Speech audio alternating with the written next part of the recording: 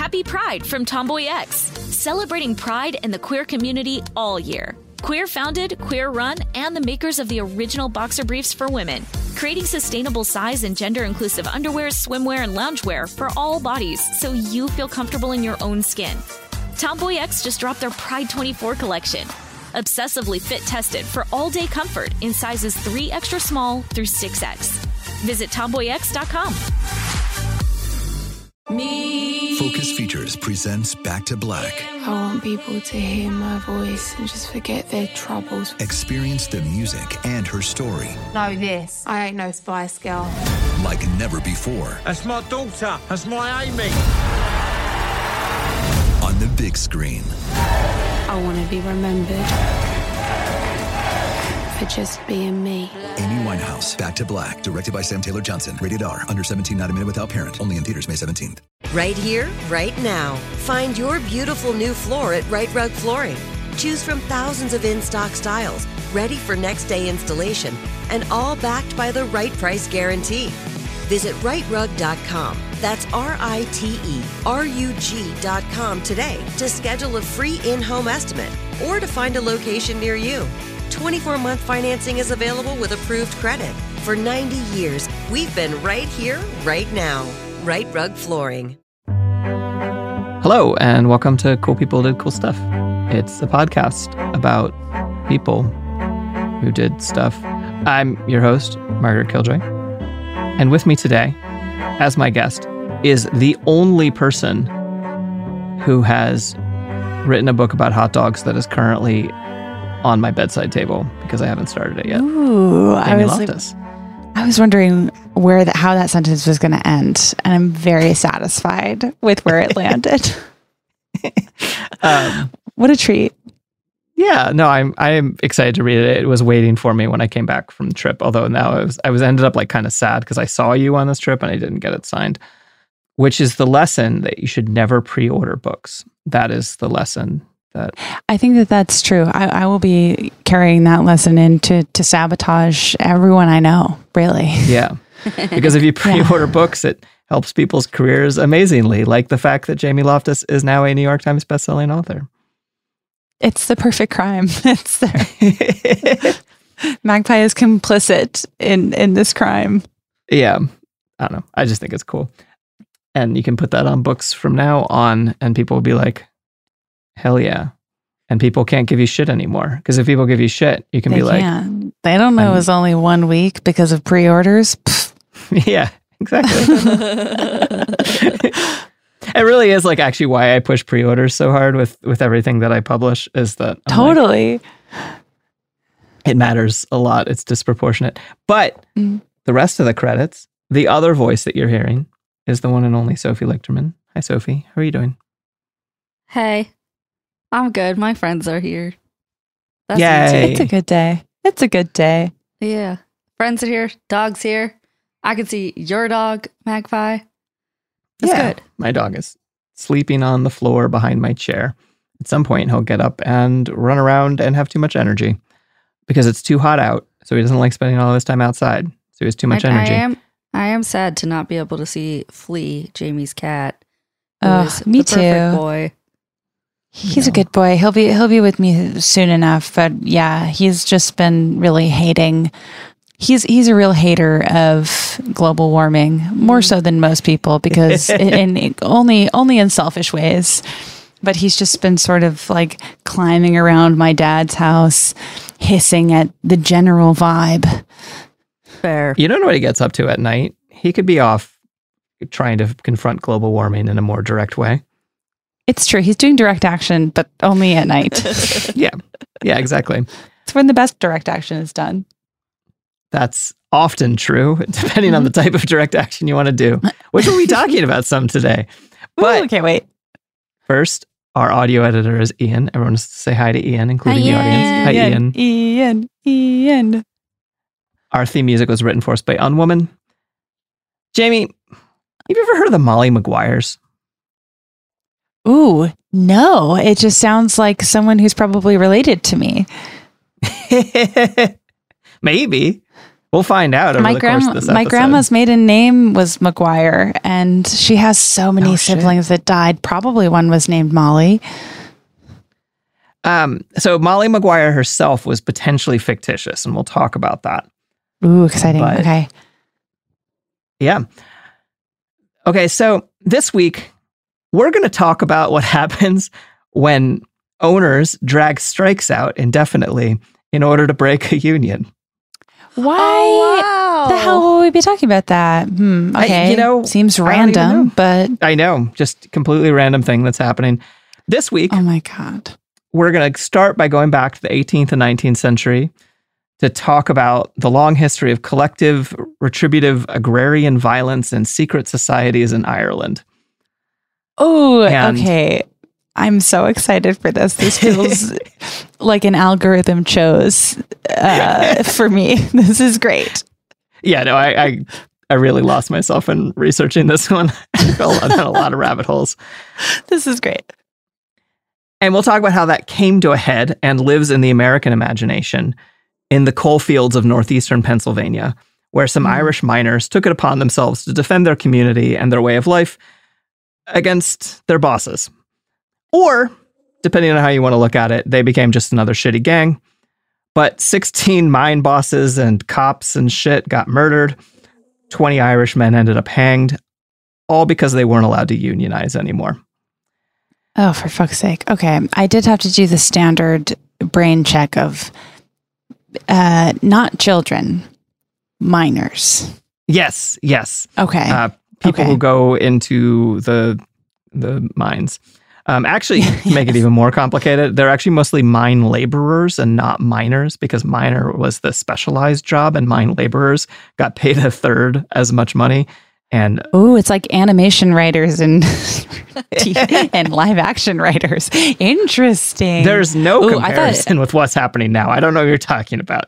Sorry, I'm projecting. Everything is about me. Wait, I thought that sentence was going.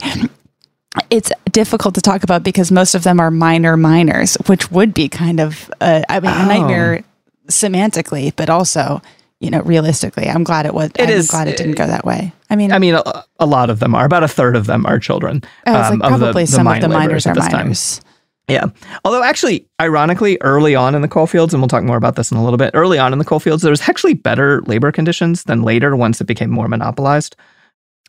And this group is going to kind of span that difference. And for a while, children were actually not allowed to go into the mines, but instead were shale breakers who hung out on the surface and broke rocks all day. It's not great, but it doesn't give you black. You got to wait till you're like maybe 16 before you can start getting black lung, which many of today's characters die of.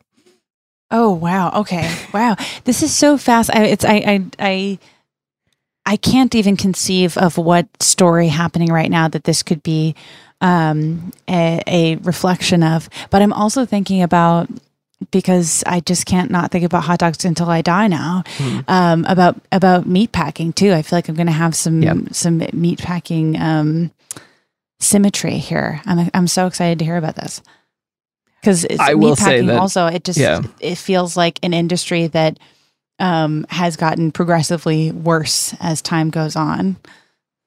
Yeah, I learned that actually. I learned that from you reading an excerpt of your book. And if people like history about this kind of thing, I recommend Raw Dog by Jamie Loftus.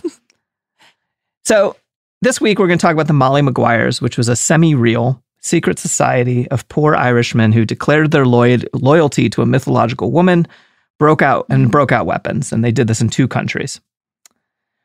And to tell this story that came to a head in 1877, we are, of course, going to go back across the ocean to 100 years earlier to the mythical emerald land of leprechauns and fairies called Ireland. There's this country, or island, or whatever. It's called Ireland. We've covered Irish stuff a bunch of times on this show already. People should check out when we talked about Roger Casement, the gay Irish knight who brought down King Leopold and was killed for trying to end English rule in Ireland, or Grace O'Malley, the pirate queen of the west coast of Ireland. And I talk more about the greater breadth of Irish history, and I think those episodes. And those actually weirdly bookend what we're talking about. Grace O'Malley was before, Roger Casement's after. Mm-hmm. We're going to start in the 18th century. Ireland was really fucking poor in the 18th century. It had plenty of resources, but it was a colony. And colonies are set up so that the Brits can extract your value. Don't seem to really benefit from their many resources. Yeah. No, yeah. It was Britain's first colony. They famously went on to have a few more. Mm-hmm. You never forget your first time. I know. It's the one that got away. Fortunately, most of them have gotten away at this point. Wow. Really, really horrific metaphor we're crafting here. Yeah. In 1695, you get the Irish penal codes. The Popery Law of 1704 basically said that if you are Catholic, I know, if you're Catholic, you can't have any land. You can't own any land on your own island if you're Catholic. Which, for anyone keeping track, most of the indigenous people of Ireland were Catholic, and most of the settlers were Protestant. There's blurriness here, and I'm not trying to make like grand generalizations, but that's a big part of all of this. I feel like probably... That'd be funny if this is where you came out as extremely pro-Catholic. And you're like, this is, as we all know, a Catholic podcast. So it's really upsetting. Okay. I mean, what's funny is that like, this is actually an episode about exactly the part of Catholicism I like, which is the Catholics who hate the church. Oh, yes. That is a very powerful and under-discussed area. I mean, granted, for good reason, but... I don't know. Has anyone else on this call been personally victimized by Catholicism? I got really lucky in that I was technically raised Catholic by someone who's effectively pagan and didn't make me go to church. So I kind of got raised by the kind of Catholics that we're talking about today instead. Oh, okay. So you won the Catholic lottery. Congratulations. Yeah. I'll take it you were not so lucky. No, but there's certainly people who in my own home state that had it worse. Yeah, fair enough. So the Catholics are suddenly dispossessed. So the Irish are no longer allowed to own land in Ireland. And so people had been on this land for millennia, and they suddenly found they didn't own the place anymore. And it didn't help that traditional Brehon law, the pre-Christian law in Ireland that was still kind of going a little bit at this point, didn't have the same conceptions of absolute land ownership. So it's part of how they showed them, be like, you don't even like own this. So we can just like own it, you know? Mm-hmm. Ireland was carved up by Protestant landowners, many of whom were British, many of whom were Irish-born descendants of the British, and it was carved up into these estates, and suddenly everyone owed rent. I don't know if you've ever been personally victimized by rent, but it is another system of extraction, much like the Catholic Church. Actually, not currently, Margaret, because I just got evicted. So I am kind of slaying on a different level. No fault eviction. Well, I also, just to say. Not that it matters, but yes. There's plenty of eviction-related slaying about to happen in this story. Yes. Oh, I can't wait. So suddenly, your landlord is making money off of you. It's even more egregious because your family had owned the place since time immemorial, and your landlord is some guy with a British accent, or even just speaking English at all. Different parts of Ireland were and weren't speaking English. And that guy, your landlord, doesn't even live in the country. And he takes all of your wages, the rent you pay, and he uses it to hire people to kill you and beat you up.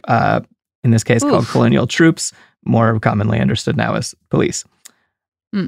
Not really big into capitalism or imperialism, as listeners of the show might be aware. Okay, see, that's the pro-Catholic thing. I just wanted to that I knew, though. That I knew. Yeah. So the Irish in the 17th century, 18th century, they're poor as fuck overall. And despite what British newspapers claimed, they weren't stupid. They knew what was happening. And no one has ever successfully claimed that the Irish are cowards. So they decided to do something about it. There's a lot of ways that they decide to do something about it. Many of those ways involved like organizing and trying to have revolutions and shit. And those are great. And we have talked about some of them, and we'll talk about more of them. But today, that's not what we're talking about. Today, we're going to start with what's called agrarian violence. Ooh, good band name. I know, and a better band name than what's about to happen, which is, it started in the way that nothing else good has ever started or ever will, because it started with the white boys. Oh, horrible band name. The worst band name I can think of. There's so many unfortunate things in the back of this, in this story where I'm like, everything's really cool except for this one part that really people shouldn't try and copy. We just need a second draft. Yeah. Yeah. That's the real revisionist history, is we're literally going to just change history. Not change what we talk about. But we're going to go back in time and be like, this isn't going to read good in a couple hundred years. You won't believe. I mean, we're doing great. Yeah. But we just need a name change. Yeah. So you have all these tenant farmers, and I'm going to conflate a whole lot of geography and like an entire century into one overly convenient narrative. But landlords weren't charging as much rent as they possibly could overall. Were charging as much money as they possibly could overall. The Anglican Church, they're in on it too. They're charging tithes, aka taxes on the land. So you have to pay tithes for a church for a foreign religion, as well as your taxes to your landlord. The landlords could charge a ton for farming land, and they'd be like, well, look, we're charging you all this money for the farming land, but you have all of the access to the commons. You have all of this access to grazing land. And so it's fine. You'll be fine. It's going to be totally fine. The commons was this age-old tradition of having a fuck ton of land that just kind of belongs to everyone, where you can like graze your animals and harvest timber and shit. I'm going to come back to the white boys, but first, do you want to hear about how Ireland lost all its trees? Oh, no. But yes, I do. I know. It's kind of heartbreaking. Yeah. In the BC... This is like the Irish Lorax story? Yeah. I mean... Is there Irish Lorax? It's more like the Lorax's children have come back for vengeance. Ooh, okay. I would watch this A24 movie. That rocks. Yeah. So Ireland used to be about 80% forested in the sort of BC times. In pre-Christian Ireland, you had pre-Christian Ireland, you had Brehon law, which included cool shit like women can initiate divorce, which actually, like, when I talk about the like weird Catholic folk Catholicism of Ireland, like I did an episode where it talks about how like women in the 16th century who were ostensibly Catholic were divorcing their husbands. Because that was part of Irish Catholicism, because anyway, it wasn't Roman Catholicism, it's distinct. Don't tell current Irish Catholics they will not take well to this revelation. No. Yeah. We'll even talk about how that happened in the mid-19th century. Yay. So, because Brehon law survived the Christianization of Ireland, started in the 4th century. And it didn't really start going away until the English, or rather the Normans first in the 12th century. Brehon law survived longer in some places, which is how you have these Catholics getting divorced. Then Henry VIII and Queen Elizabeth in the whatever century, early modern, late Renaissance, whatever the fuck. I didn't write down the years, and I don't remember off the top of my head because I read too many books.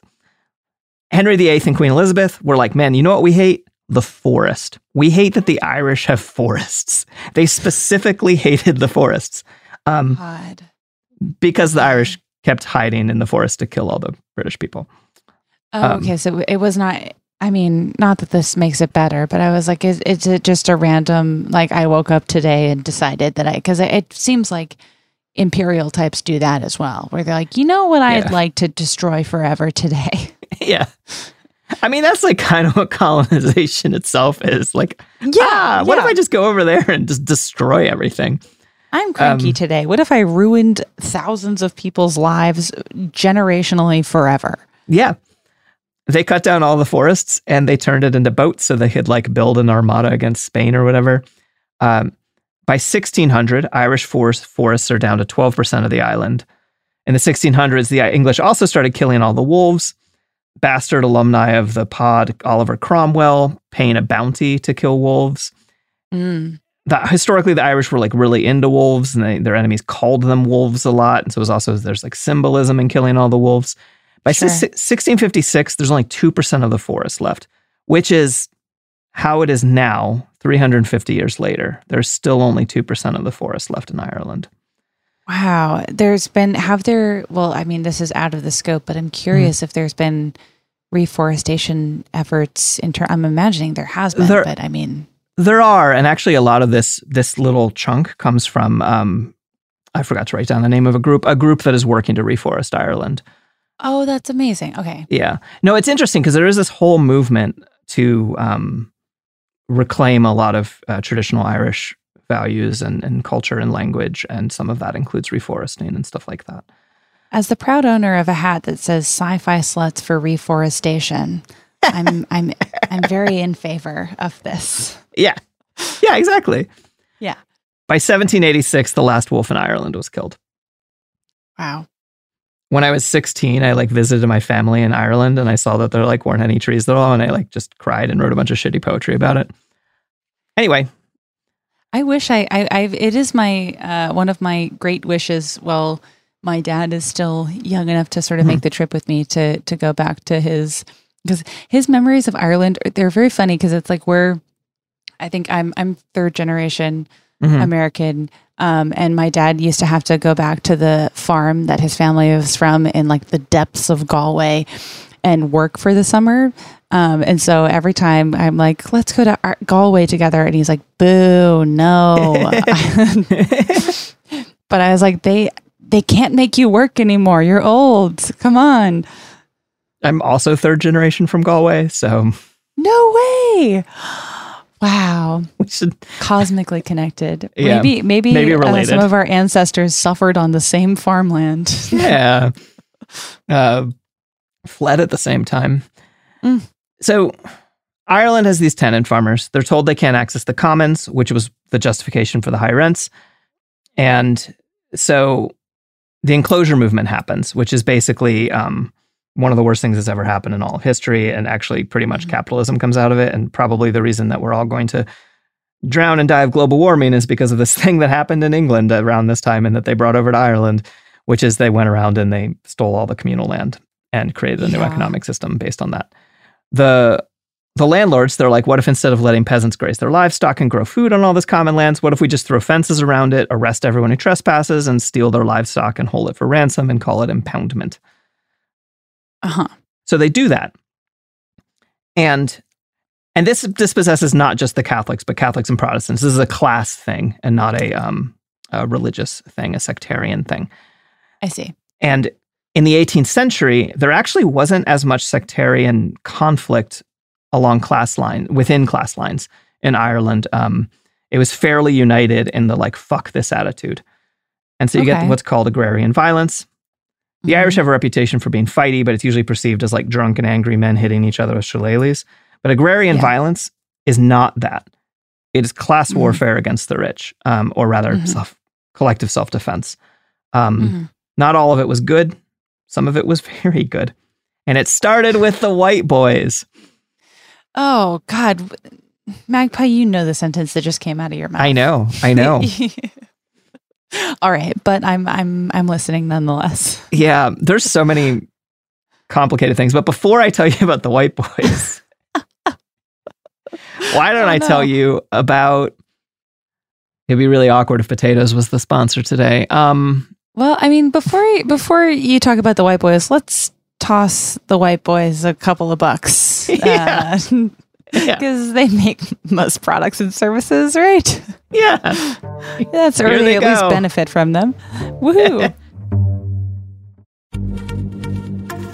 Happy Pride from Tomboy X, celebrating pride in the queer community all year. Queer founded, queer run, and the makers of the original boxer briefs for women, creating sustainable size and gender inclusive underwear, swimwear, and loungewear for all bodies so you feel comfortable in your own skin. Tomboy X just dropped their Pride 24 collection. Obsessively fit tested for all day comfort in sizes 3 extra small through 6X. Visit tomboyx.com. Right here, right now. Find your beautiful new floor at Right Rug Flooring. Choose from thousands of in-stock styles, ready for next day installation, and all backed by the right price guarantee. Visit rightrug.com. That's RITERUG.com today to schedule a free in-home estimate or to find a location near you. 24-month financing is available with approved credit. For 90 years, we've been right here, right now. Right Rug Flooring. Whether you're a savvy spender maximizing your savings with cashback rewards, a thrifty rate watcher seeking the lowest interest, or a travel enthusiast looking for extraordinary perks, Kemba Financial Credit Union has a visa to complement your lifestyle and unique needs. Apply today at Kemba.org to unlock a limited time 2% cash back on purchases and pay 0% interest on balance transfers for an entire year with a new visa from Kemba. You deserve a card that works for you. Restrictions apply. Offer ends June 30th, 2024. And we're back. So the White Boys in this context is somewhere between an organization, a secret society, and a tactic. Some groups formed and officially called themselves the White Boys. Others just used the tactic. And it was basically all anti-landlord violence that happened around this time was called White Boyism. Again, a label we will not be bringing back. This was not about... They wore white clothes when they did this stuff. They often wore white dresses. This was often men dressing as women. So Irish men would dress up in white clothes, often dresses, pledge their allegiance to a mythical woman or goddess named Sivaltach, or Ghostly Sally in English, or to other mythical women named Johanna Meskill or Sheila Meskill. And then they would go out in the middle of the night and threaten, beat, and assassinate landlords, bailiffs, land agents, tenants who moved into people's homes who they'd just been evicted from, and basically anyone who went against, I guess you could call it the people's law. And you could call it a lot of things. You could call it community self-defense. You could call it terrorism. There are a lot of words for what they did. Mm-hmm. Most extensively, this happened in the northern, middle, and northern western parts of the country, especially in places where Irish culture was being impacted most directly by colonial culture at that time. Okay. And the White Boys were explicitly non-sectarian. But meanwhile, sectarianism and nationalism and revolution are brewing. It's something I hadn't really thought through about Irish revolutionary movements and anti-colonial movements is that, like, you take countries that are colonial forces like the US or Rhodesia, who have these, like, quote unquote revolutions where the colonists want to be free from their home country. But they actually, like, are still the settlers and controlling the economy and fucking over the people who originally lived there, you know? Right. And then you have actual anti-colonial movements when indigenous people want to be free. And Ireland had both. Yes. And they often worked together. Some people were like, I don't like paying taxes anymore on the money that I steal from all these poor people.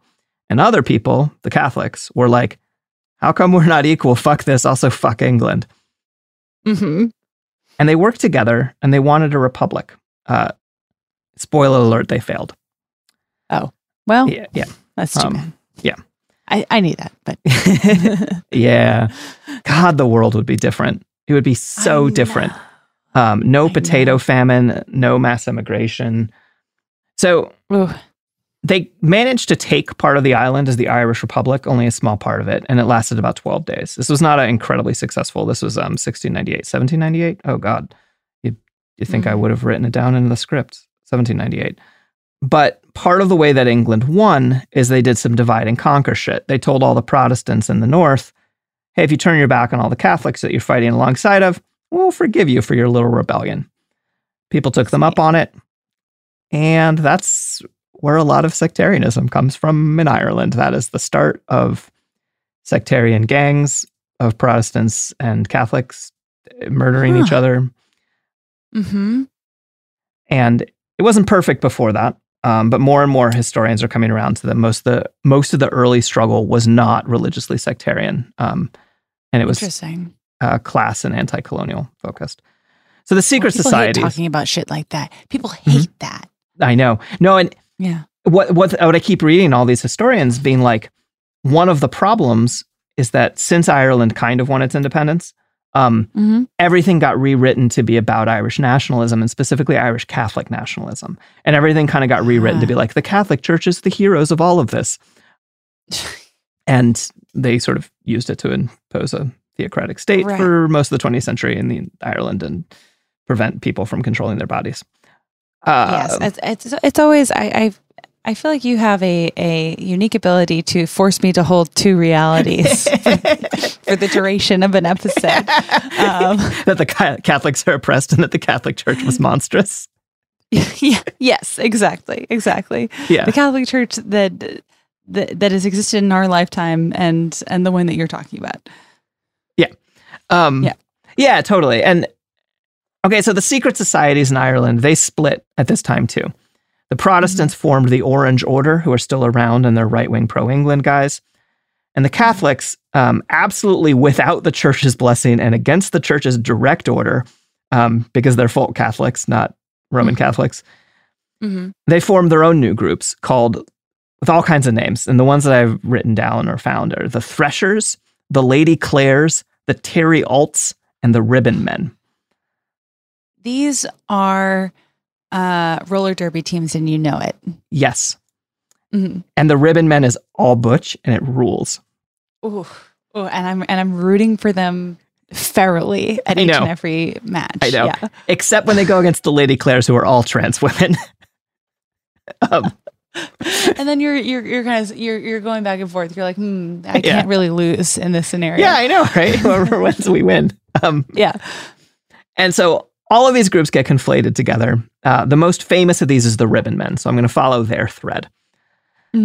They started as a group called the Society of Ribbon Men, and they were an outgrowth of the Defenders, which was a radical Republican Catholic sectarian group who had been, they were absorbed into the United Irish prior to the Revolution of 1798. So there had been this group, and then 1798 came and failed, and then the Society of the Ribbon Men came out.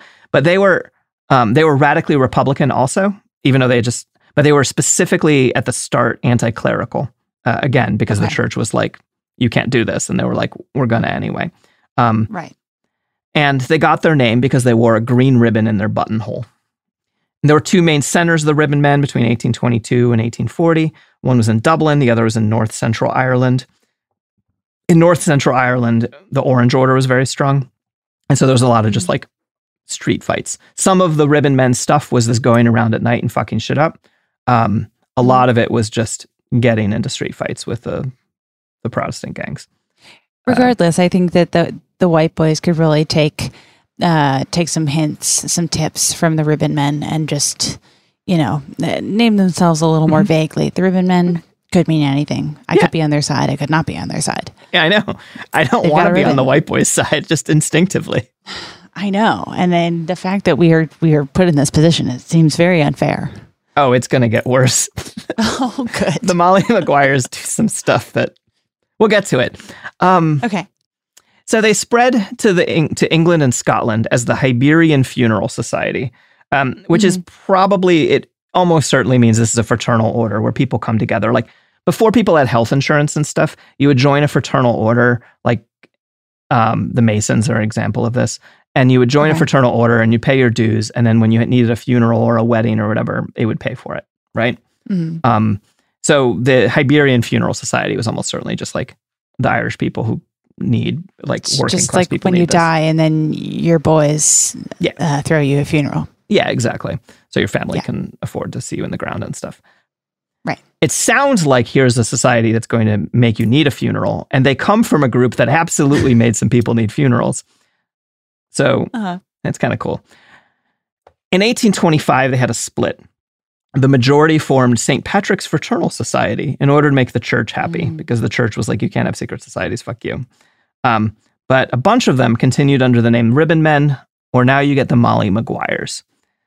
And this was an agrarian-urban split in some ways. The agrarian folks were like, nah, I just want to fuck up landlords and be wild. The urban folks were like, let's develop this into like a more of a nationalist thing for the freedom of Ireland, whatever. They're both fine. Yeah. But following the Ribbon Men through this particular and the Molly Maguires, what would they do? Basically, their motto was, if you fuck with the peasants, we'll fucking kill you. No arguing so far, but what are their methods? So one of their main methods was what's called a coffin notice, which is where you go up and you put a threatening note on a door with a picture of a coffin on it. And you're like, this is you, buddy. You're going to be living in this coffin. Are so dramatic. I love this. All right. Jesus. I'm going to quote from a coffin notice that was posted on all the Catholic churches in one region in 1851. To landlords, agents, bailiffs, grippers. I have no idea what a gripper is. The internet won't tell me. Wait, gripper or ripper? Gripper. Yeah. No idea. Irish slang from I've got 1851 is hard to fucking Google, especially when it's a word that me. I know.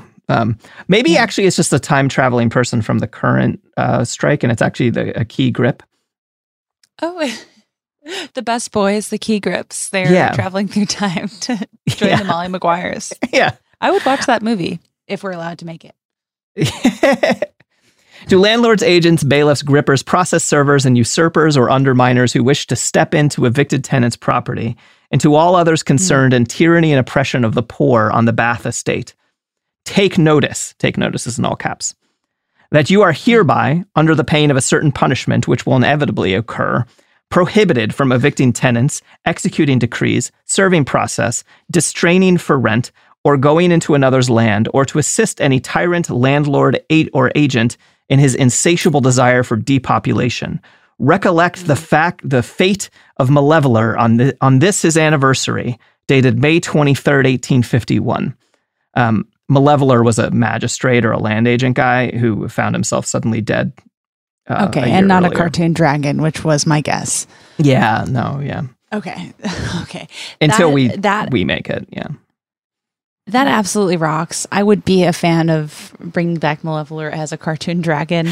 And that reminds me of like how there was this group of middle school juggalettes that I really wanted to be accepted by. And they would say shit that in that kind of cadence. Mm-hmm.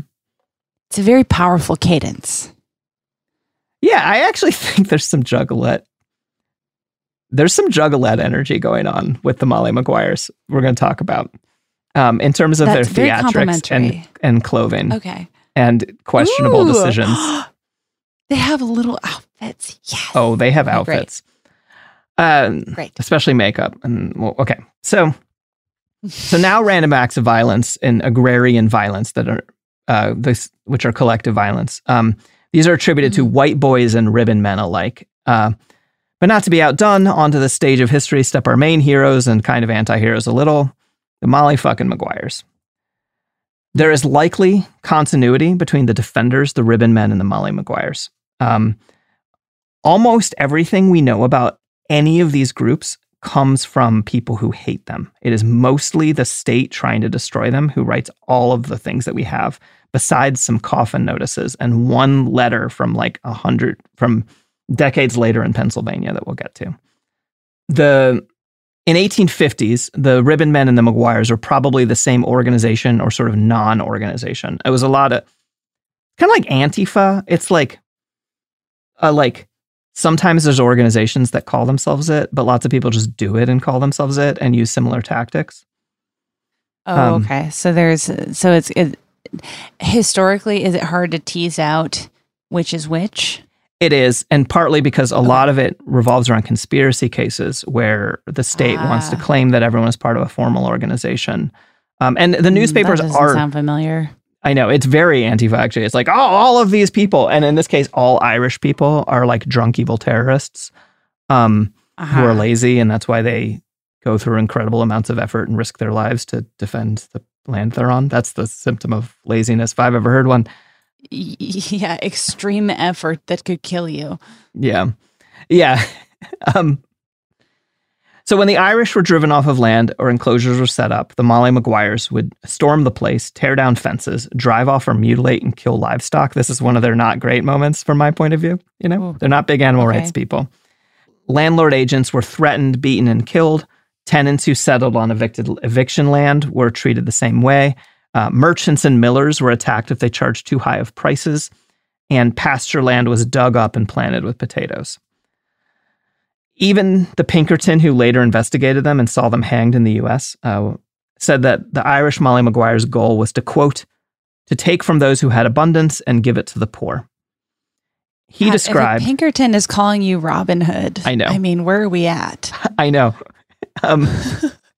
He described their tactics as, quote, their mode of operation was to have their leader dressed up in a suit of women's clothing to represent the Irish mother begging bread for her children under this disguise. The leader would be named Molly, would approach a storekeeper and, quote, demand the amount levied on him in the shape of meal flour and general groceries. if the storekeeper didn't give the Molly what she asked for, the rest of the Mollies would pour into the place and loot it and basically be like, and if you tell the pigs, we'll come back and fuck you up again. Wait, yeah. so sorry, I just so the act would be preceded by community theater. Yeah. That's incredible. There's so they should. I mean, we personally should bring that back because it's really hard to get people to engage with community theater, and I think that is incredible. That fucking rocks. Again, yeah. The Irish are such drama queens.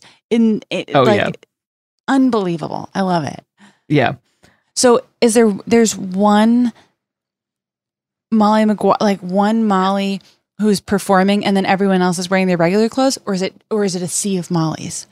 So as far as I can tell, because actually this tactic was across, I'll talk about this a little bit more too. The tactic kind of was across the British Isles at this point sometimes also.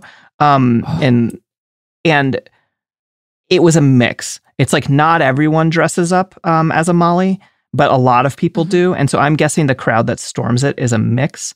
And this is just one of their tactics. Another tactic is they'll do like midnight justice where maybe all of them dress up as women and then go and like break into someone's house. And we'll talk about the cross-dressing aspect in a minute. But it comes from... Okay, we'll get to it. Okay, so there's a British guy with a Sir in his name, Sir Thomas Larkham, who said at the time, quote, "There are in fact two codes of law enforcing an antagonism. One, the statute law enforced by judges and jurors in which the people do not yet trust.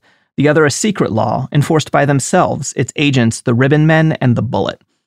One tactic they supposedly did, and I absolutely think this is scare tactics that like this is like newspaper bullshit, was that the Maguires would conceal needles in the grass so that the cows would eat them and die. Oh my God. Okay. Yeah. This sounds like people put HIV-infected needles in the coin return slot of payphones, you know? Oh my God. Yeah. Yeah. A classic. Yeah. They were shitty to animals, including cattle, horses, and hunting dogs owned by their enemies. They would kill and mutilate animals as a vengeance quite often. Okay. The Maguires had a pagan taste to their festivitiness, their like theatricalness. The retributive violence spiked around the Celtic celebrations of Halloween and May Eve, possibly because folks were already dressing up in wild costumes for those. Anyone who wants, I took this out of the script for sake of time, but I'm going to like paraphrase it back in. You should look up the Wren Boys and the Straw Boys and the May Boys of Ireland for like wild, cool folk costume, pagan-y, amazing stuff. And like weird masks and stuff.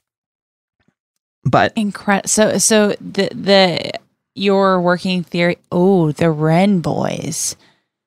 Wow. Yeah. Okay. Yes, I am. Co-signed. There. So the working theory is Halloween is a good time to go out because everyone's dressed up anyways.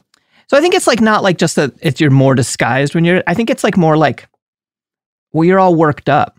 You know, you come together for this community celebration and then you're like, you know what, fuck it. Let's like go get some shit done. And then it'll tie into like some mummer stuff that I'll talk about in a second. And so they returned also tradition, the Molly Maguires. They didn't declare their loyalty to Sive, the mythical woman that the white boys did, but instead they called themselves the children of Molly Maguire, who probably wasn't a real person. But that doesn't stop there from being myths about her. One is that a widow named Molly Maguire refused to be evicted, and her house was destroyed on top of her. And she died. Another is that she'd just been evicted and like had been kicked out, and people banded together to avenge her. Another is that Molly Maguire owned an illegal bar where they all met to plan. The best, but probably least likely, is that there was a specific real woman named Molly Maguire who had pistols strapped to each thigh like fucking Tomb Raider, who led the men on their nocturnal raids. Okay, so like Irish Annie Oakley vibes. That's kind of fun. Yeah. I just double checked because I was like, am I remembering this incorrectly? I do. You will not be able to find her because we don't have the same last name. But my grandma's maiden name is Maguire. My cousin's name is Molly, and her full name is Molly Maguire blank. I don't think my family knows about the Molly Maguires, and this is an incredible revelation. Oh my God. But we accidentally created. I bet your grandmother knew about the Molly Maguires. I bet my grandmother did too. And she was probably like, yeah, let's name her this. Yeah. Like, that's cool. I'm thrilled about it. Yeah. Cause I've got Maguire blood in me. So let's go with Molly Maguire's real. And she's, 26 and lives in Massachusetts. Yeah. Yeah. All the women in my family are just named Margaret. There's so many Margarets. There's like multiple times where someone named Margaret marries a man whose sister's named Margaret, and then they have a kid named Margaret. That triangle of Margarets has happened multiple times in the Irish side of my family tree. Gorgeous. My grandparents' names were Patrick and Patricia. Hell yeah. They sound like cartoon twins, but they are simply married people who died eventually. Is that how you picked the name Patricia from your Boss Who Miss Girl show? Yeah, it was for my grandma. Oh my gosh. I was like a stone cold bitch. I know. Just like my grandma. Oh, man. She's the best. My heart is full. I did not know that. Pat Loftus, either of them. Big fans of both. Hell yeah. Okay, so we're going to talk about how they cross-dressed. Ooh, yay. We don't really know their reasons for this. They didn't tend to write things down. A lot of Irish-speaking parts of Ireland at this point didn't have much of a written culture, and anthropologists will refer to this as it's not that they were illiterate, it's that they were part of a pre-literate culture. They participated in a culture that developed complex ways of passing along information without reading and writing, right? And so the only reason that this information is lost is because that was disrupted partly by the colonization and heavily by the Catholic Church in the late part of the 19th century when they tried to Romanize the Irish Catholics. This pre-literate culture goes back at least as far as the Druids, who passed things along through word of mouth intentionally, even though there was writing available to them, right? Like there is an Irish writing style called Ogham, right? But it's not how they chose to pass along most information. So wearing dresses, so this is why we don't know a lot. I just want to, like, when I'm like, they didn't write things down, I'm not like, it's not because they were like too stupid or something. We don't have the tools, yeah. Yeah. So wearing dresses wasn't just about disguise. It partly was about disguise, but it lended them a certain legitimacy, like a uniform, but like a mythical uniform, kind of a folk costume you're putting on to become a character so you're capable of doing more, right? And they became the sons and daughters of Molly Maguire. They are also, here's one of the messiest parts of this whole story, they're remembered for blackening their faces. Oh, for fuck's sake. Yeah. I spent way too long this week trying to sort out medieval and early modern face blackening to understand how it relates to blackface and how it relates to caricaturizing other races and stuff. I still don't entirely know where I land, whether or not this was like a form of blackface, because there's a lot of different descriptions of it. And actually there's not a lot. Okay. Most descriptions are just like they darkened their faces and don't say more than that. Whether or not, I haven't found a source that says they painted their entire faces black, only a source that describes them as painting their faces with burned cork and then smearing it over their eyes, mouths, and cheek, which is corpse paint. That is this particular time that is being described, right? Is like what you imagine somebody who's into black metal wearing. But also many of them painted their faces white. And so it was costuming, but it probably also, I'm not trying to like entirely get them off the hook about this. It probably included costuming to represent oneself as having black skin, because this was a common medieval theatrical thing that people would paint their skin black. Either if you're like doing Shakespeare, you're like representing Othello, you do it and it's a white actor who paints their skin black, right? You're just blackface. I don't want to like mince words about that. But also, still racistly, a lot of medieval theater used painting your skin black to represent evil and being the devil, because in this particular theatrical tradition, the devil had his skin turned black by God for rebelling, which is racism. It's just a different form of it's still right. bad. And that feels more like, I don't know. I mean, we are still dealing with people doing blackface today, but what you're talking about, blackening your face and referring to badness, that is, I think, something that we have not culturally even started to discuss yet, because it's like then we're getting into Juggalo territory, like we were talking about earlier. Yep. I see where you were going there. That's okay. That's that's ugly. Yeah. I suspect that Molly Maguires are doing this. Their whole vibe seemed to be put on your war paint before you go out and kill the people who need killing, right? Sure. But I also don't think that, historically, I don't know. But also I wouldn't put it past predominantly, white country to be very, very racist. Yep. Even if the way they do that might be, today I'm the devil because I'm the same as a black person. Entirely fucking possible. Yeah. Or they were just fucking painting their eyes and lips, And we don't know. Yep. That's really, because that's a mire. Wow. And it also might originate from mummery, which was imported to Ireland by English and Scottish settlers in the 17th century. And mummers, it's this theatrical tradition where mummers would travel around on Midsummer and New Year's door to door in costume, demanding food, money, and drink. We talk about some of this stuff in the Christmas episode, actually, that we did. And they would wear outlandish costumes, bright clothes, and strange makeup, including blackface. This blackface was almost certainly blackface in a traditional sense, in the bad way, Well, I see. Okay. Whatever. But you know what isn't problematic? Where I have a guess. You cannot safely say that. You cannot safely say that. We do not pick our ads. Yeah. If the ads that follow are problematic, you can direct all complaints to our complaint department on Twitter at iWriteOK. And he will get back to you in a timely fashion and politely and discreetly. Yes. Yep. Yes. Here's some ads. Happy Pride from Tomboy X, celebrating pride and the queer community all year. Queer founded, queer run, and the makers of the original boxer briefs for women, creating sustainable size and gender inclusive underwear, swimwear, and loungewear for all bodies so you feel comfortable in your own skin. Tomboy X just dropped their Pride 24 collection, obsessively fit tested for all day comfort in sizes 3 extra small through 6X. Visit tomboyx.com. Right here, right now. Find your beautiful new floor at Right Rug Flooring. Choose from thousands of in-stock styles, ready for next day installation, and all backed by the right price guarantee. Visit rightrug.com. That's RITERUG.com today to schedule a free in-home estimate or to find a location near you. 24-month financing is available with approved credit. For 90 years, we've been right here, right now.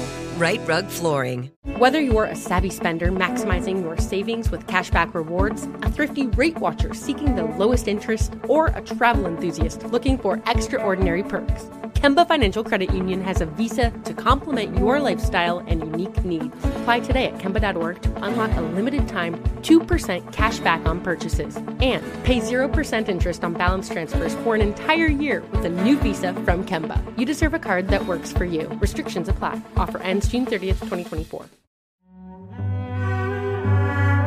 And we're back. So, Ireland leads Europe in early modern history of men causing disturbances dressed up as women. Mm-hmm. The Threshers, we mentioned them briefly as they went around enforcing Captain Thresher's laws. The Peepo Day Boys, the Lady Clares, the Lady Rocks, these are all cross-dressers too. Okay.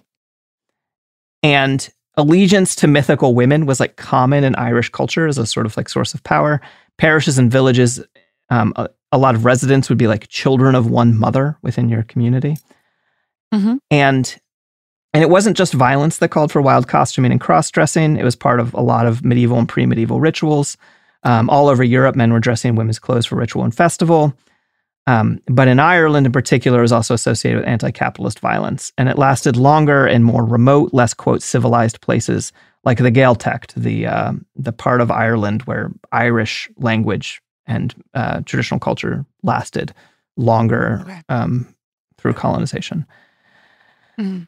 One other kind of cool, weird, kind of sexist, kind of not side of why they would cross-dress apparently, or like what the symbolism of womanhood meant. Medieval society conflated womanhood with chaos and wildness and irrationality. Huh. Yeah. Which is like not fair, but also like kind of cool. It's it's a fun language choice. I like it. Yeah. Over in England, you have a similar thing going on. Future friends of the pod, the Luddites, who were at war. People were like, oh, the Luddites, they were at war against technology. They weren't. They were against their way of life being destroyed by the early vestiges of capitalism, which included the mechanization of their jobs. I didn't know the origin of that. Yeah, we're going to do a whole episode about it at some point. Oh, exciting. They were all losing their jobs to the automation of textile work. Yeah, but we should just say that when grandpa can't use computer. Yeah, exactly. As compared to like grandpa's way of life was destroyed by capitalism. Which, I mean, can't two things be true at once? It's true. And so the Luddites would also declare loyalty to a fictional person, in this case, King Lud, and cross-dress and go fuck shit up. And in Wales, in the same time period as the Molly Maguires, 1839, 1843, you've got the Rebecca riots, which were farmers protesting exploitative taxes, and in particular toll gates. Apparently a lot of toll roads in fucking 19th century Wales. Okay. I fucking hate toll roads. I hate toll roads. I set mine to no tolls, and then I drive so far out of my way to avoid tolls. They make me 45 hours. They make me irrationally angry. Yeah. I know. Like we don't really have, like, I grew up in Los Angeles and we don't have them. And then I remember there was like a family trip we went on where I went somewhere and there were and it just like, as a child, I aggressively was like, this is wrong. So I stand by childhood me. Fuck toll roads. Hell yeah. We're going to change your name to Rebecca Riot. Oh, cool. That's a way cooler name, let's be honest. I'm into it. Can I print it? We're done. I feel like the best thing that ever happened for toll roads is when John Goodman played a toll worker in Coyote Ugly. That was... I've never seen it. That was my pro toll moment. That's a movie that I was like, Margaret does not know what that is. I do know what it is. Oh, okay. I don't think you would hate it. No, I don't think you would hate it. Yeah. No, it's fun. It's a good summer movie. Okay. And John Goodman, he's repping the tolls, and he's not anti the tolls. Mm-hmm. He's kind of ambivalent about the tolls. Okay, well, but you know, anyways, I'm not anti-toll. I'm not. I hate them. Yeah. With my whole heart. Well, they did this street theater, literally on the street, right? Where they would walk up in a large gang, about half of them dressed as women. I also like you know, I don't know if you knew this, women are often written out of history. Huh. I'm willing to bet if there is a large violent group of men or a group of people all dressed up as women off to go fuck something up, I bet some of them are women. You don't even have to cross-dress to go do your violence if you're a woman. No. Magpie, you're talking fairy tales at this point. Yeah. It's like when I recently learned, we just did an episode on Newsies at the on the Bechtel cast, and I love Newsies. I think it's the best. And I was like, were there really no women Newsies? There were. And of course, there were so many women Newsies. We just did an episode on it too. That's cool. Oh, really? Yeah. Oh my God. Synergy. I know. There was so many. Yeah. And did you run across that same thing where there was a person who put on a version of the play Newsies, and like everyone was like, why'd you put women in this? Yes. And he was like, I did research. There were women. Yeah, I know. Yeah. It's such an easy. And I just love, like, when I was doing that research, so many places that directed me to primary sources were Tumblr accounts that were horny for cast members of Newsies. Yeah. And I'm just like, we have really underestimated the intellectual potency of the fangirl. Yeah. Like, totally. they've done so much for me. They're all librarians, and it's amazing. They really are. Yeah. Okay, well, if you like the street theater element, the Rebecca riots, they would go up to the toll gates. I actually should have, if I had thought this through, I would have put in the script. You can find the script that they read in one of the books that I read. I don't remember which one off the top of my head. It's probably in the fucking, whatever, it's Googleable. Okay, so they would go up and they would do a call and response. Someone was dressed up as Rebecca or would take the role of Rebecca. And and in this case, it's a biblical reference that I don't really get. But I know more about the fairies and guardian spirit side. She's like married to someone. Do you remember Rebecca? Rebecca was married to who? Oh God, I'm about to embarrass myself. I know. But she had a baby when she was theoretically, they're like, you're too old to have a baby, and then but then she had one. Good on her. I don't she know. Put her career first, you know. Exactly. She's exactly. a modern, People were not in pre-modern favor. Kathy. She was a girl boss. Yeah. And so the girl boss would lead a call and response that was like, and everyone's like, the gate is keeping you, biblical Rebecca, from crossing, then we must destroy it. And so street theater is best when it is also paired with direct action. And Agreed. Direct action is best when it's paired with theatrical elements.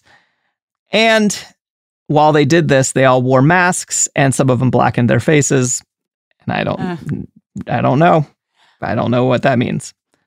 And I'm not trying to get them off the hook by saying that. I spent a lot of time trying to figure out what it means. The oldest instance I can find of this general collection of islands painting your face in a way that doesn't read well and then putting on a dress and fighting against commons enclosure was the Western Rising in England of 1626 to 1632. Okay. So this goes back. And people I don't know. There's some shit going on. I am convinced. Go ahead. Oh, no, go ahead. I'm increasingly convinced that where the left has gone wrong is that we stopped declaring loyalty to a mythical person and then wearing elaborate costumes and then going off to commit direct action at a scale that feels like war. But we should leave blackface the fuck out of it. Yes. I mean, that's the one thing I feel sure of. I'm like, has the left not found a mythical person to latch on to yet? But they don't know it's mythical. Have we not? That's true. I guess. Yeah, I guess that's the complicated part. Yeah. I really do. I love to think anytime I see, because unfortunately, and not to give anyone, like early 2010s PTSD, this does evoke a flash mob. Yeah, totally. It does. And we were there and you didn't have to like it. But I do, as someone who has been encouraged to join a flash mob and ultimately didn't, I like to think in each and every one of these stagings, there was absolutely one person there who was not giving it 100%, even close, was 30%ing it, was secretly like, I cannot fucking believe there's not another way to accomplish this. Yeah. They're like, couldn't we loot this store without dressing up like this? Couldn't we just be like, hey, you're rich, we don't like full it. Monty. Yeah. Like they're like, no fucking way. Surely there's another way. Yeah. And I just like to think of a grouchy Irish person being like, I have to learn to dance. Yeah. To fight for my rights. Yeah. And the answer is yes, you do. But I like to think of the few, the proud, the grouchy people who did not want to be in the righteous flash mob. Yeah. There's one person who just shows up and is surly in the back. And it's just like, exactly. When is it time to loot? Yeah. Okay. So the Molly Maguires, who are ostensibly Catholics, not to just beat this, this is just going to come up a lot, the conflict between them and the church. They had a tenuous relationship with the church. Some local clergy was on their side. In 1847, Father Michael McDermott was accused of encouraging his followers to kill their landlord. Ooh. He was accused of this because he did it. Uh-huh. So based Father Michael McDermott, more often they'd attack the church as well, because the church was overall just another economic exploiter of the poor. and because the church was trying to criminalize their behavior, right? In 1846, they trashed the pews of a church in County Roscommon as one example that I found. And then in the mid-19th century, the Irish Catholic Church waged a devotional revolution trying to bring... This is when they like Romanized the Irish church. They tried to bring the pagany wild Irish into the proper flock. In the north and west of Ireland, only about 20% of the nominally Catholic folks actually went to Mass on any given Sunday before the famine. And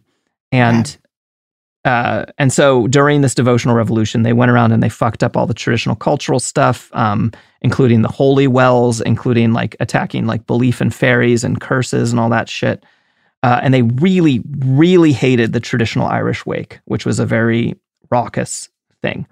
And this is probably around the same time that the Catholic Church started fucking with keening, which is the traditional wailing of Irish women over the dead, which was almost completely wiped out by the time that audio recording technology became available. So we have like almost no actual knowledge of what fucking keening sounded like, this thing that survived 1,500 years of Christianity as like a traditional and whatever. I'm very mad at the church for... But it did... But are you implying there are some that exist, like early recordings? There's some early recordings of people who had been taught keening who were like not necessarily like the specific traditional keeners. I didn't research this for this episode. I researched this for about a song that my metal band put out a year ago that we hired a woman who studies traditional keening as best as is able to record keening into it. And it's called a malakt, which is a curse. There's a whole other thing that there's a traditional Irish curse culture that a lot of it was ways to curse your landlord, and they are fucking intense.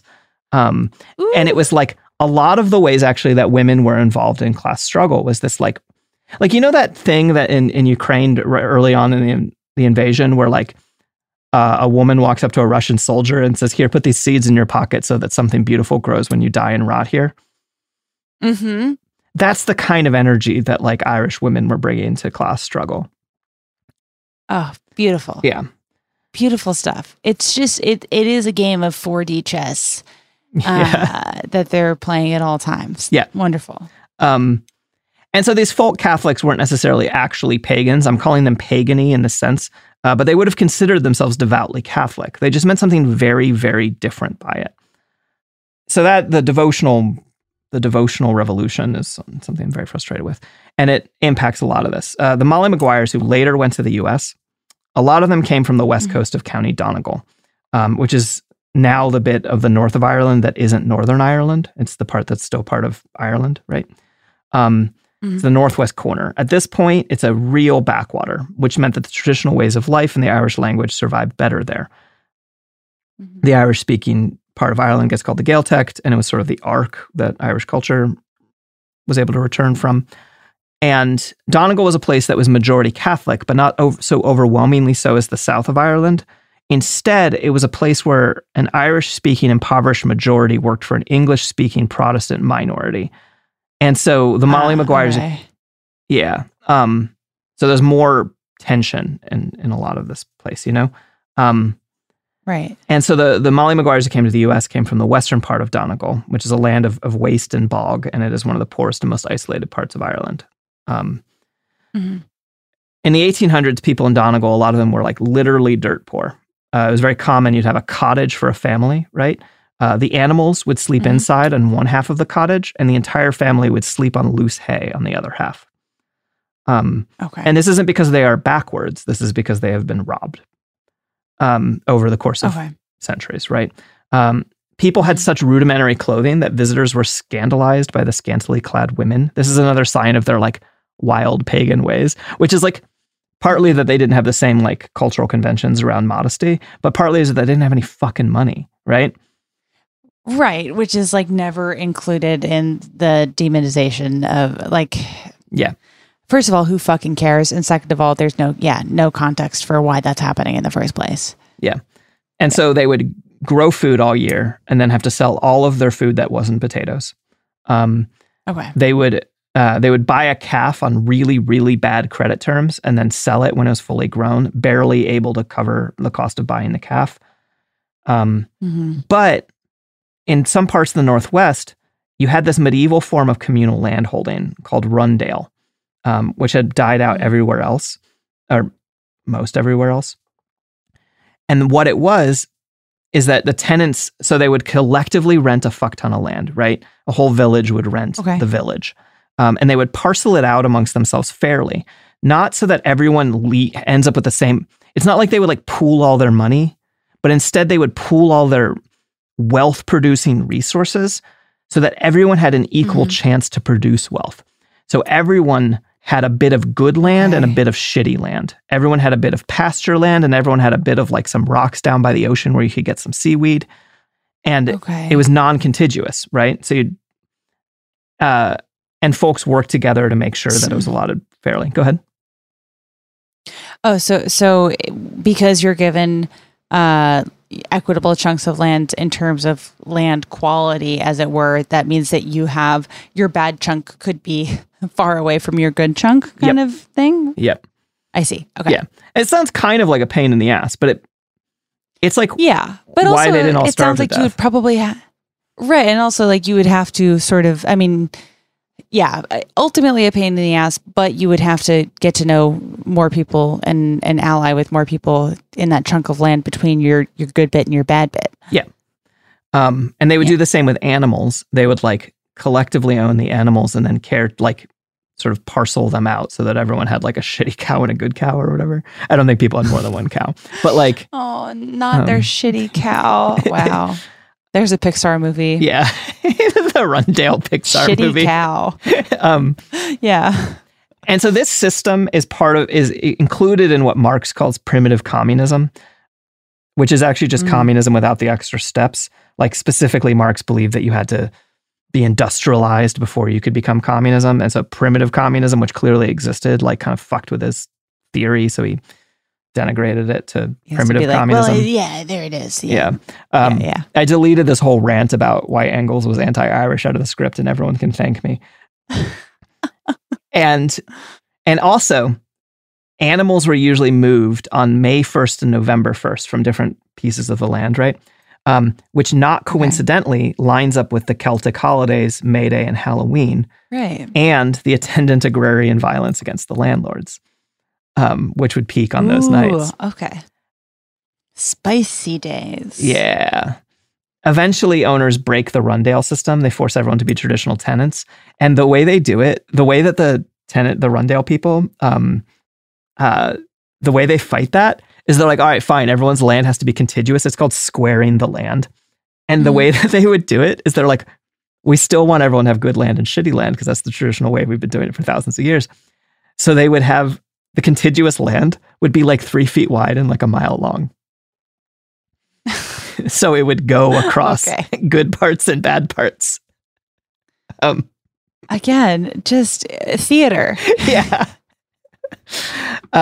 Great. Love it. And then also during all of this, during the destruction of this way of life in County Donegal, they broke up the traditional Irish inheritance system in which property was divided equally between all of the children rather than going to the eldest son. It's actually this change is why my great-grandparents had to emigrate from County Galway, right? Because under the old system, everyone of every gender inherits equally. Under the new system, only the oldest son inherits. So if you are not a son or you're not the oldest, you're fucked and you pretty much got to go to the U.S. Or somewhere else. And that's why we're here. What a treat. Yeah. And then this equal inheritance system was destroyed after the famine, basically. Famine killed not just a fuck ton of the Irish, but it also killed a fuck ton of the Irish traditional communistic customs and religious culture. So Donegal was enclosed, mostly for sheep farming. People fought against it. Lots of sheep went missing or were found killed. But all of this gets blamed on Molly Maguireism, and some of it probably was. But later people figured out that like the Scottish farmers were just like stealing the sheep and selling them themselves, you know, like they were like, and everything just gets blamed on the Molly Maguires.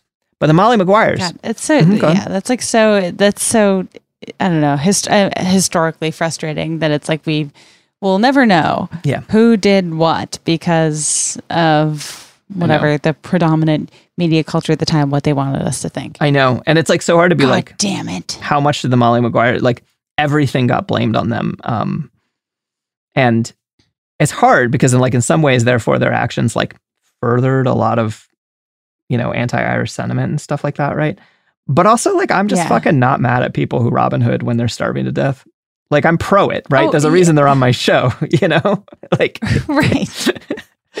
That is the show, is it not? Yeah. Yeah. But the Molly Maguires, they're not famous in the US for what they did in Ireland. They're famous for what they did in Pennsylvania, which involved lots of murder and arson and class war and weird unionism. And we'll talk about it on Wednesday. Cliffhanger. Dun, dun, dun. Oh, God, a Pennsylvania cliffhanger. For some reason, I've heard about Pennsylvania more than I've heard about Pennsylvania in like years, just this week. Really? It's a big Pennsylvania week. I don't know why. I hate spelling now when I think Pennsylvania. Oh, it's annoying. Me too. I love Pittsburgh. Pittsburgh's great. And not just because they have the Ketchup Museum. Yeah, that's exactly why you love Pittsburgh. them. Don't lie. That's a big reason. That's a big reason. It's a big reason I can't lie, but it's not the only reason. Fair. Yeah. Speaking of things that are loved, Jamie Loftus, do you have anything you want to plug? Wow, thanks, Sophie. Yes, you should buy a book about hot dogs. It's the summer to do it. There's no way around it.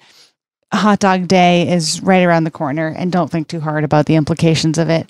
Or do when you read my book, Raw Dog, The Naked Truth About Hot Dogs. Anything you would ever want to know about hot dogs, except more things I've learned since.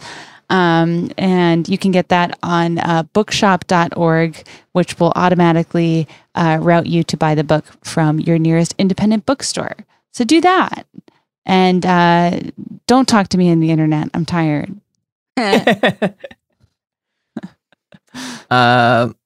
I started a Substack. And if you want a newsletter where twice a month I send out a free thing to everyone that's like more about preparedness and history and all that stuff I talk about a lot. And then the other half is subscriber only and is like more personal. And I'm writing memoir and a lot of other stuff there. And so you can support me or just read my stuff at you're not going to type in the URL. You're just going to Google it. Type in Margaret Killjoy Substack. And also... I just did. Oh, awesome. Also, there's Sophie who has things to plug. Sophie. Listen to Sad Oligarch, which is a podcast on this very network, Cool Zone Media. You can find it on all the podcast apps. It's hosted by our friend Jake Hanrahan, who's the best. And for anything else at Cool Zone Media. I'm still on the internet. You could find me. I'm not telling you how. That's my plug. We'll see you on Wednesday. Bye-bye. Bye. Cool People Who Did Cool Stuff is a production of Cool Zone Media. For more podcasts from Cool Zone Media, visit our website, coolzonemedia.com, or check us out on the iHeartRadio app, Apple Podcasts, or wherever you get your podcasts.